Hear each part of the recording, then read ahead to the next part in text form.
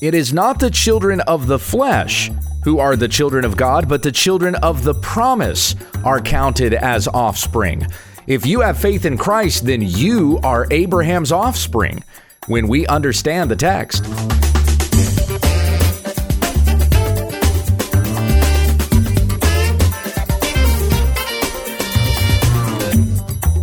Many of the Bible stories and verses we think we know, we don't. When We Understand the Text is an online ministry committed to teaching sound doctrine and exposing the faulty. Visit our website at www.utt.com. Now here's our host, Pastor Gabe Hughes. Thank you, Becky. We continue our study in Romans. Does everybody know where we are in Romans right now? That's right, chapter 9. And as I did with chapter 8, I'm going to begin by reading the whole thing. The Apostle Paul wrote to the church in Rome, I am speaking the truth in Christ. I am not lying. My conscience bears me witness in the Holy Spirit that I have great sorrow and unceasing anguish in my heart. For I could wish that I myself were accursed and cut off from Christ for the sake of my brothers, my kinsmen according to the flesh. They are Israelites, and to them belong the adoption, the glory, the covenants, the giving of the law, the worship, and the promises. To them belong the patriarchs, and from their race, according to the flesh, is the Christ, who is God over all, blessed forever. Amen. But it is not as though the word of God has failed, for not all who are descended from Israel belong to Israel, and not all are children of Abraham because they are his offspring. But through Isaac shall your offspring be named. This means that it is not the children of the flesh who are the children of God, but the children of the promise are counted as offspring. For this is what the promise said, about this time next year I will return, and Sarah shall have a son.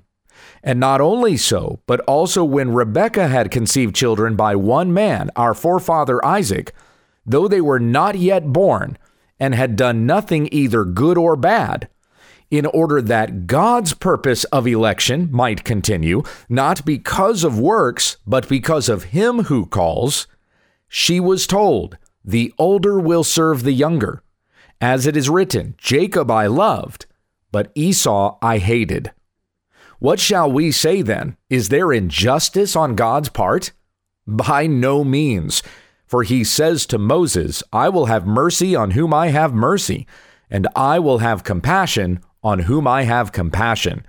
So then it depends not on human will or exertion, but on God who has mercy. For the scripture says to Pharaoh, for this very purpose I have raised you up, that I might show my power in you, and that my name might be proclaimed in all the earth. So then he has mercy on whomever he wills, and he hardens whomever he wills. You will say to me then, why does he still find fault? For who can resist his will? But who are you, O man, to answer back to God? Will what is molded say to its molder, why have you made me like this? Has the potter no right over the clay to make out of the same lump one vessel for honorable use and another for dishonorable use?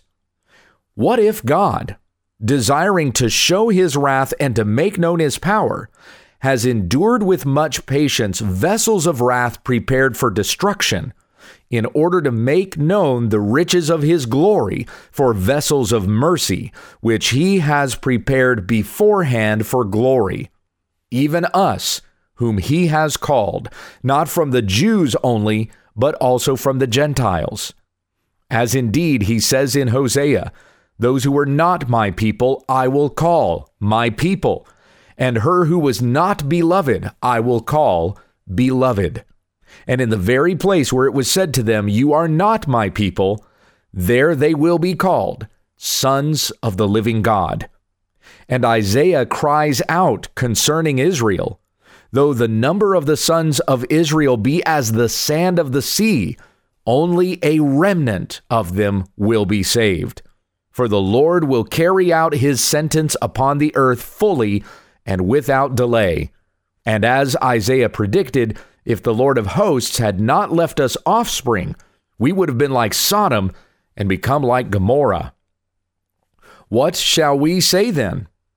That Gentiles who did not pursue righteousness have attained it, that is, a righteousness that is by faith, but that Israel, who pursued a law that would lead to righteousness, did not succeed in reaching that law. Why? Because they did not pursue it by faith, but as if it were based on works. They have stumbled over the stumbling stone. As it is written, Behold, I am laying in Zion a stone of stumbling and a rock of offense, and whoever believes in him will not be put to shame. That is Romans 9. And even as I was reading that whole thing, you probably were hearing parts of it going, wow, I didn't remember that was in Romans 9. I feel that way almost every time I read it, and I've read it dozens of times. So we come back now to the start of Romans 9, and we have to keep in mind this is coming right off of Romans 8. These things are important to keep in context. It's not like we've ended one subject or topic and now we're beginning another one. It's still the same thought. The chapters and verses were added later to help us in our referencing these books and studying it and things of that kind. But Paul didn't include the chapters. He didn't include these breaks. Sometimes the chapters are put in a right place. Sometimes they're not. I think that it's divided up in Romans pretty well. But here in chapter 9, even though we've moved into a new chapter, we're still continuing the same thought that Paul had just finished up in chapter 8. So he says here, and it really does feel like he shifts gears. He says, I am speaking the truth in Christ. I am not lying. My conscience bears me witness in the Holy Spirit that I have great sorrow and unceasing anguish in my heart. For I could wish that I myself were accursed and cut off from Christ for the sake of my brothers, my kinsmen according to the flesh. They are Israelites, and to them belong the adoption, the glory, the covenants, the giving of the law, the worship, and the promises. To them belong the patriarchs, and from their race, according to the flesh, is the Christ, who is God over all, blessed forever. Amen. This is totally unlike what we were just reading in Romans 8, at least at first glance, because we finished Romans 8 by understanding, I am sure that neither death nor life, nor angels nor rulers, nor things present nor things to come, nor powers nor height nor depth, nor anything else in all creation will be able to separate us from the love of God in Christ Jesus our Lord. So we have that beautiful chapter on assurance of salvation, that if we are in Christ, nothing is going to separate us from the love of God that is in Christ Jesus. And we go from that into chapter 9 with Paul mourning over the fact that the Israelites, the nation of Israel, has rejected the Christ. They crucified the Christ. So did the Gentiles, of course. You had Romans, you had Jews gathered together in the same place to crucify the Son of God. This is part of the prayer to the sovereign Lord that the apostles pray in Acts chapter 4. You have gathered in this very place Pontius Pilate and Herod, along with the Jews and the Gentiles, to do whatever your hand and your plan had predestined to take place. The death of the Son of God, his crucifixion as an atoning sacrifice for our sins. This was all according to the sovereign plan of God. So the Gentiles certainly crucified the Christ as well as the Jews. This was a cooperative effort of Jews and Gentiles, and by God's plan that this would take place. Not to take away the guilt of those who had done this. They were going to be held accountable if they did not repent and put their faith in Christ. They still would stand before God as guilty, even though this was according to God's sovereign plan, as we see here in Romans. Who were you, O man, to answer back to God? So nobody would be able to stand before God and say, hey, it was your plan. I just did what your plan predestined to take place. Nobody's going to be able to point the finger back at God in that way.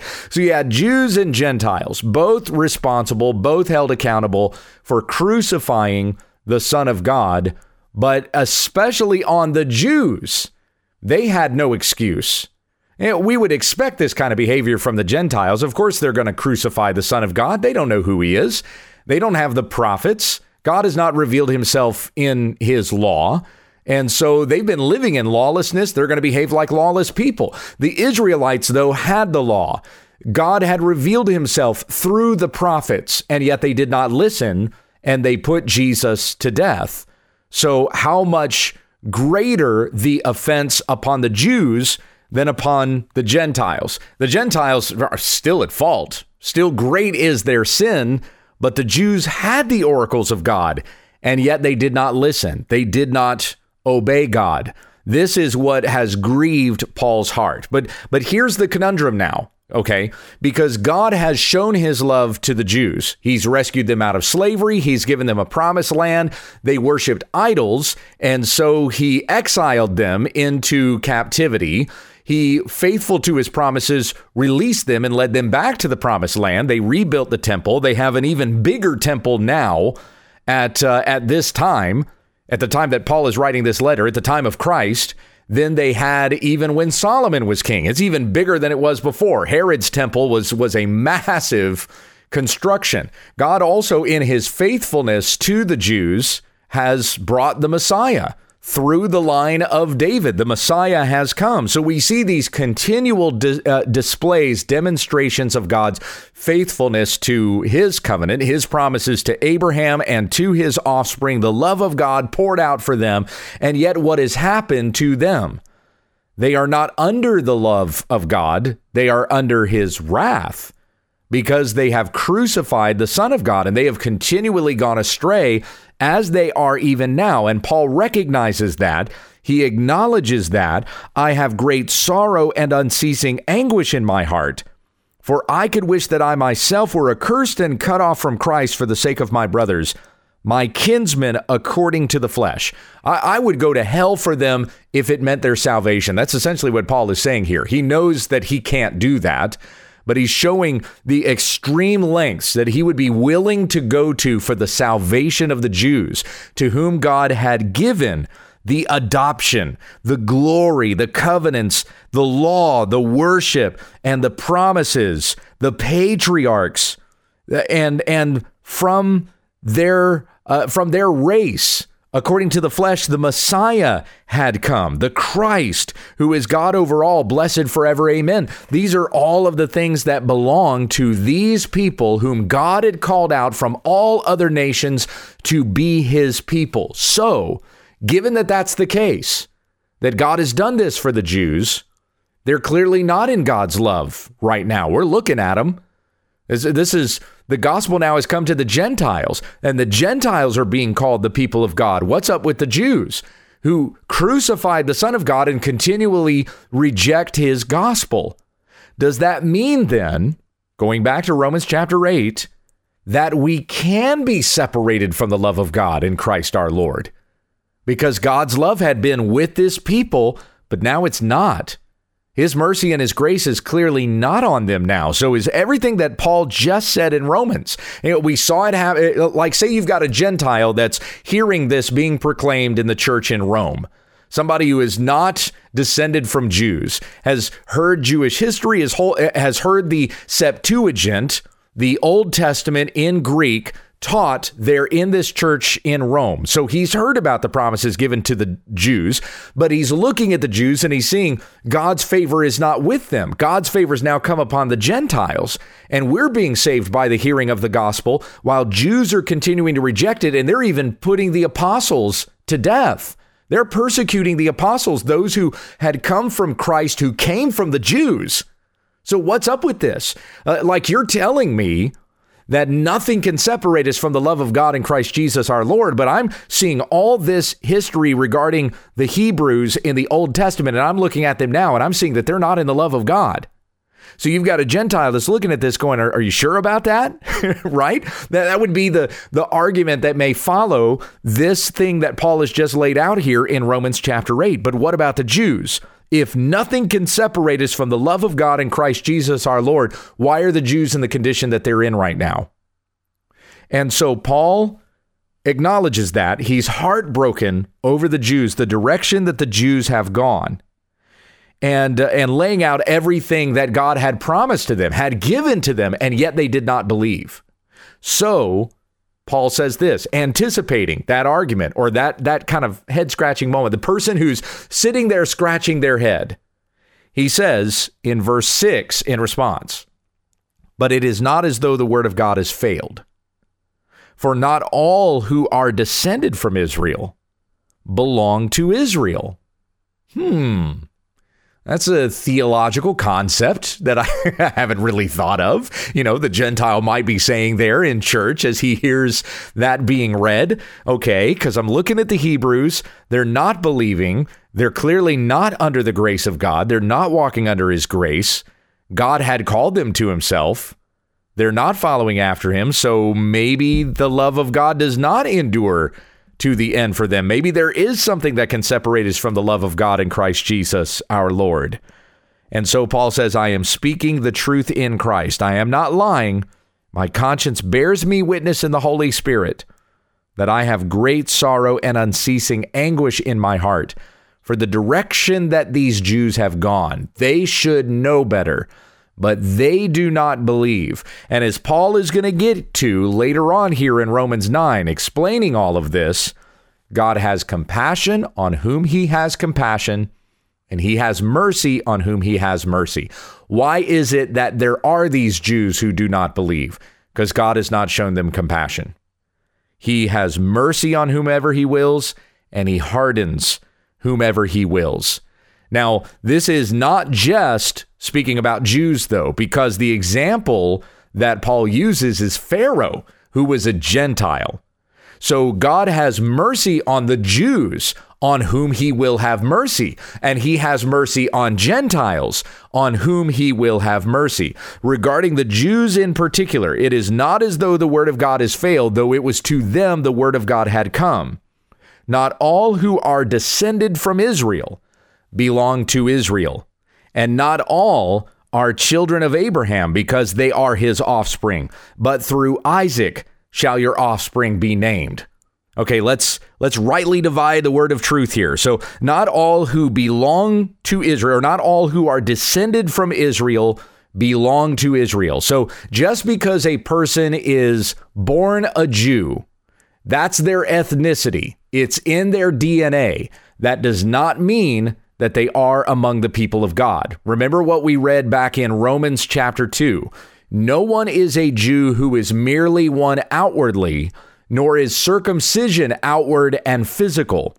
But a Jew is one inwardly, and circumcision is a matter of the heart, by the Spirit, not by the letter. His praise is not from man, but from God. Okay, you remember reading that? So the circumcision that we're talking about receiving is not a matter of the law, but it is a matter of the Spirit. The Apostle Paul says this in Philippians 3:2, "Look out for the dogs, look out for the evildoers, look out for those who mutilate the flesh.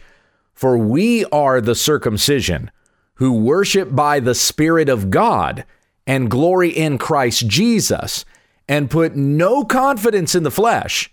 So my salvation is not because I am descended from Jews. My salvation is because I worship by the Spirit of God and glory in Christ Jesus. That's how I know I belong to the people of God. Not because of the people that I am descended from, but because, or let me put it this way, not because of the people that I am born into, but because of the people that I am born again into. That is how I know that I am among the people of God, by faith, not by my ethnicity. So not all who are descended from Israel belong to Israel. That's the direct way that we understand that. The indirect way that we understand this is that there are others who are Israelites who were not born within that ethnicity. Again, going back to Romans chapter 2, where it says that being a Jew is not a matter of something outward and physical. Being a Jew is something inward, and circumcision is a matter of the heart, by the Spirit, not by the letter. So you too can be understood as a Jew or an Israelite among the people of God by the Spirit, not by the law, not by the letter, not by your DNA. And this is consistent throughout the New Testament that we read this. In Galatians chapter 3, the Apostle Paul said this, "Know then that it is those of faith who are the sons of Abraham." Galatians 3:7, it is those of faith who are the sons of Abraham. And the scripture, foreseeing that God would justify the Gentiles by faith, preached the gospel beforehand to Abraham, saying, "In you shall all the nations be blessed." So then, those who are of faith are blessed along with Abraham, the man of faith. At the end of the chapter, Galatians 3:29, "And if you are Christ's, then you are Abraham's offspring, heirs according to the promise." So once again, we come back to Romans 9:6. "It is not as though the word of God has failed, for not all who are descended from Israel belong to Israel." That's verse 6. Then 7, "And not all are children of Abraham because they are his offspring, but through Isaac shall your offspring be named." A reference, of course, to Genesis 21:12. Verse 8, "This means that it is not the children of the flesh who are the children of God, but the children of the promise are counted as offspring." You are the children of God, whether you are a Jew by your heritage or a Gentile by your heritage. You are the people of God by faith in Jesus Christ. This is how a person is saved and no other way. And by the way, Christ is the fulfillment of the child of promise. Isaac was the child of promise, not Ishmael. So it was through the line of Isaac that the Messiah would come. Jesus is the fulfillment of the child of promise. So it is through faith in this child of promise, Jesus Christ, that you have been named the people of God by his mercy and his grace, not by our works, but by the work of God and his alone. Consider this in John chapter 1, beginning in verse 11, he came to his own. Jesus came to his own, and his own people did not receive him. But to all who did receive him, who believed in his name, he gave the right to become children of God, who were born not of blood, nor of the will of the flesh, nor of the will of man, but of God. And these are the ones who will never be separated from the love of God in Christ Jesus our Lord. And that's where we'll pause for now and pick up our study in Romans chapter 9 tomorrow. Heavenly Father, thank you once again for your continued goodness that you demonstrate to us through your scriptures. We were lost. We were wandering about in darkness. We were, as the rest of this world, doomed to destruction. But you, by your grace and your mercy, gave your Son for us, and then sent somebody to us to preach the good news of the gospel of your Son, that we would turn from our sin and believe in Jesus, and so be saved. And by this faith that we have in Christ, we have been adopted into the family of God and are sons and daughters, heirs according to promise. May we walk in confidence of these promises today that we have according to your word. And we pray this in Jesus' name. Amen. Thank you for listening to When We Understand the Text with Pastor Gabe Hughes. If you'd like to support this ministry, visit our website, www.utt.com, and click on the Give tab in the top right corner of the page. Join us again tomorrow as we continue our Bible study when we understand the text.